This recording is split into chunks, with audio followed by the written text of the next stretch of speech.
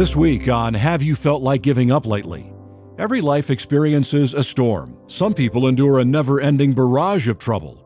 Trouble in life is nothing new. In fact, there are several examples in Scripture of people enduring hard times. Matthew tells us of one. It's the story of the disciples being tossed at sea and in danger of drowning. What was Jesus doing as they feared for their lives? He was asleep. What can we learn from this story? Have You Felt Like Giving Up Lately is brought to you by World Challenge, a ministry that strives to help all mankind live a better life and make a better world through Jesus Christ. Your support makes a difference. We would not be able to create podcasts like this one without generous listeners like you. You can donate to furthering works like these on our website, worldchallenge.org. Thank you for making this and other World Challenge resources possible. Now, Chapter 14, Jesus and Storms, read by Jason Staples. Jesus ordered his disciples onto a boat that was headed for a collision. The Bible says he constrained them to get into a ship.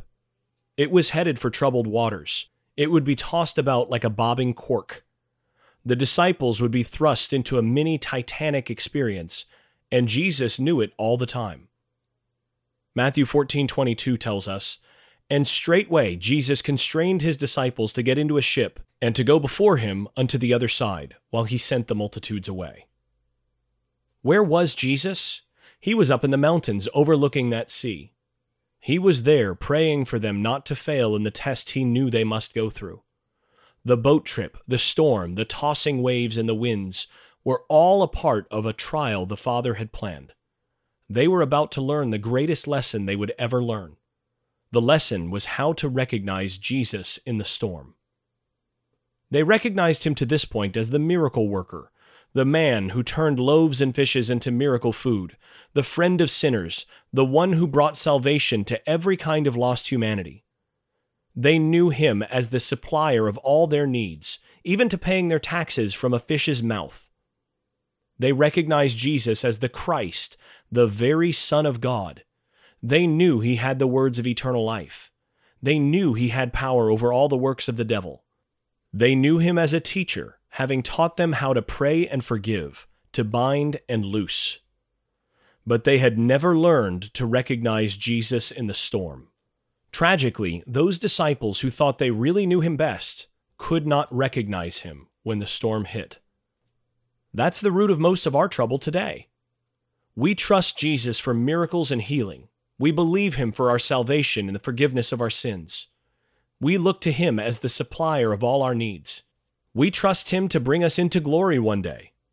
But when a sudden storm falls upon us and it seems as if everything is falling apart, we find it difficult to see Jesus anywhere near. We can't believe he allows storms to teach us how to trust. We are never quite sure he is nearby when things get really rough. The ship is now tossing. It appears to be sinking.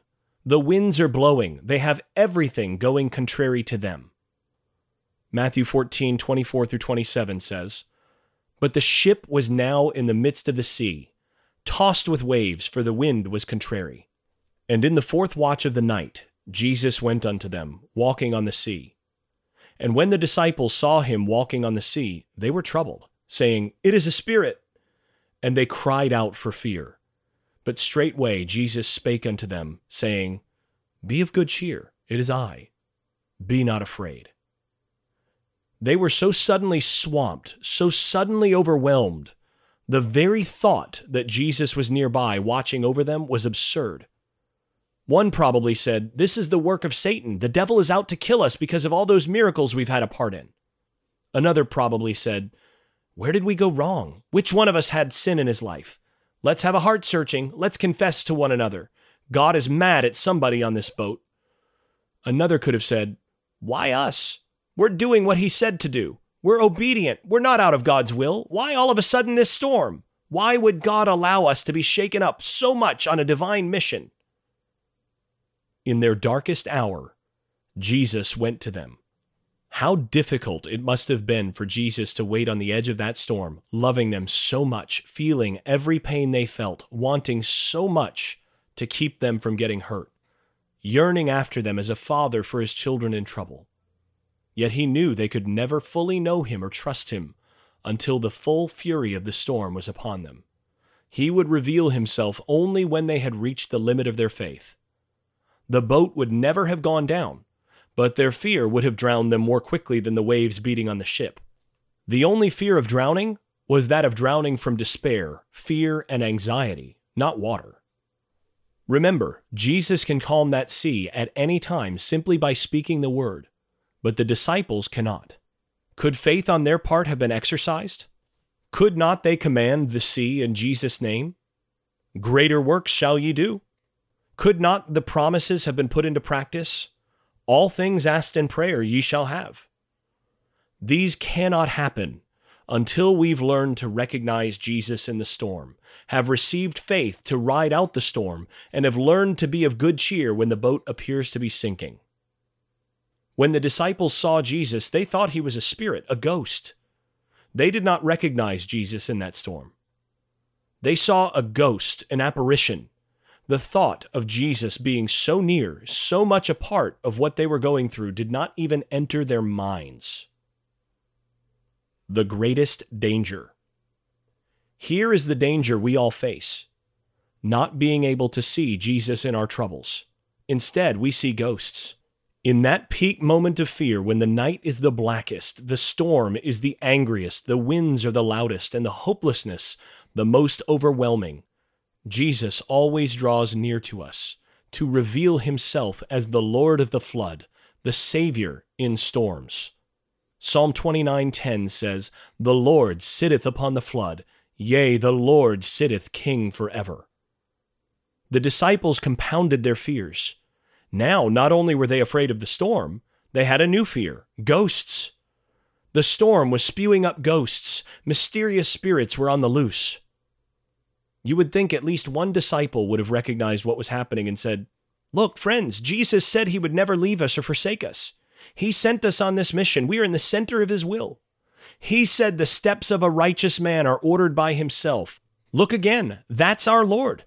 He's right here. He's never been far away. We've never once been out of his sight. Everything's under control." But not one disciple could recognize him. They did not expect him to be in their storm. They expected him at the Samaritan well.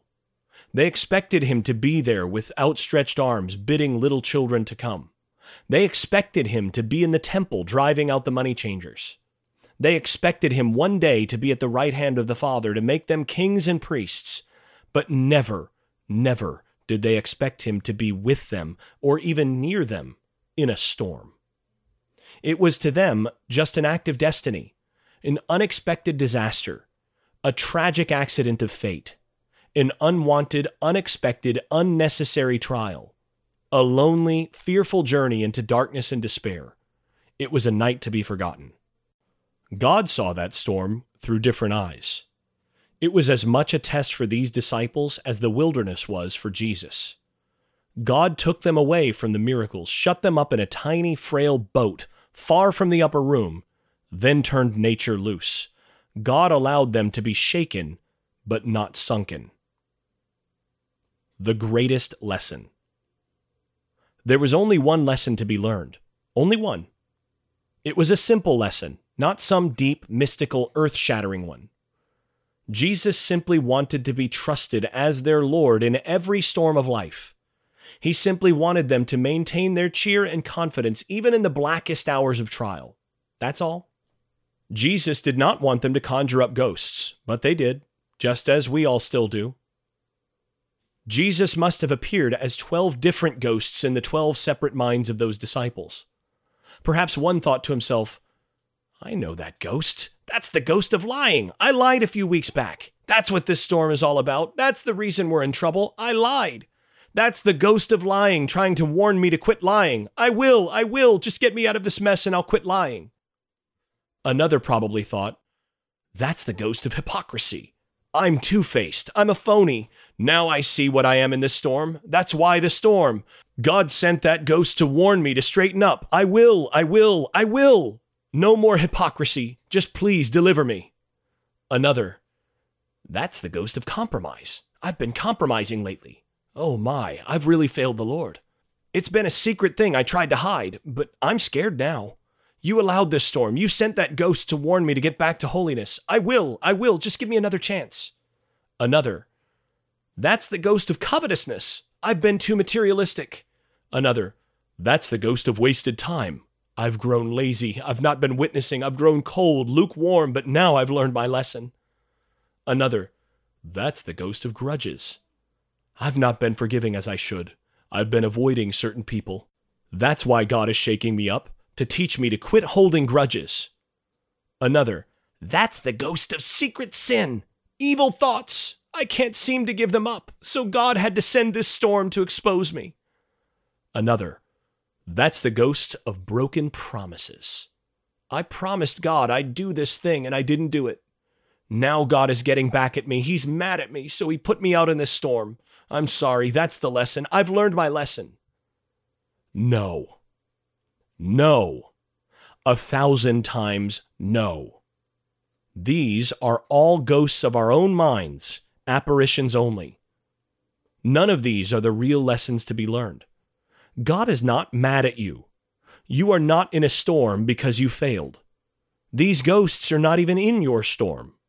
It is Jesus at work, seeking to reveal himself in his saving, keeping, preserving power. He is wanting you to know the storm has one purpose only, and that is to bring you to complete rest and trust in his power and presence at all times, in the middle of miracles and in the middle of storms. It is so easy in a storm to lose a sense of his presence and feel we are left alone to battle against hopeless odds, or that somewhere along the line, as a result of sin or compromise, Christ has forsaken us and left us out there all alone in that tossing boat. What about those times when the contrary winds are sickness, disease, and pain? What about when cancer strikes? What about when pain and fear are so overwhelming you can't spare a thought about the closeness of Jesus? Your sudden storm is upon you, and there is no other thought than survival. You don't want to die. You want to live. You see the ghost of death in the shadows, and you tremble. You don't have the strength to face even the next hour. That is what the presence of Jesus is all about. It is a revelation that is the most powerful when it comes to us at that most needed time. You've been listening to Chapter 14 of Have You Felt Like Giving Up Lately? Read by Jason Staples. This podcast is brought to you by World Challenge. Your support makes a difference. We would not be able to create podcasts like this one without generous listeners like you. Please consider donating to power the mission and make World Challenge resources like this podcast possible. You can make a donation on our website, worldchallenge.org. On the next episode of Have You Felt Like Giving Up Lately, the final chapter, appropriately titled The Ultimate Healing. Until then, we pray that you find hope and healing in the midst of discouragement.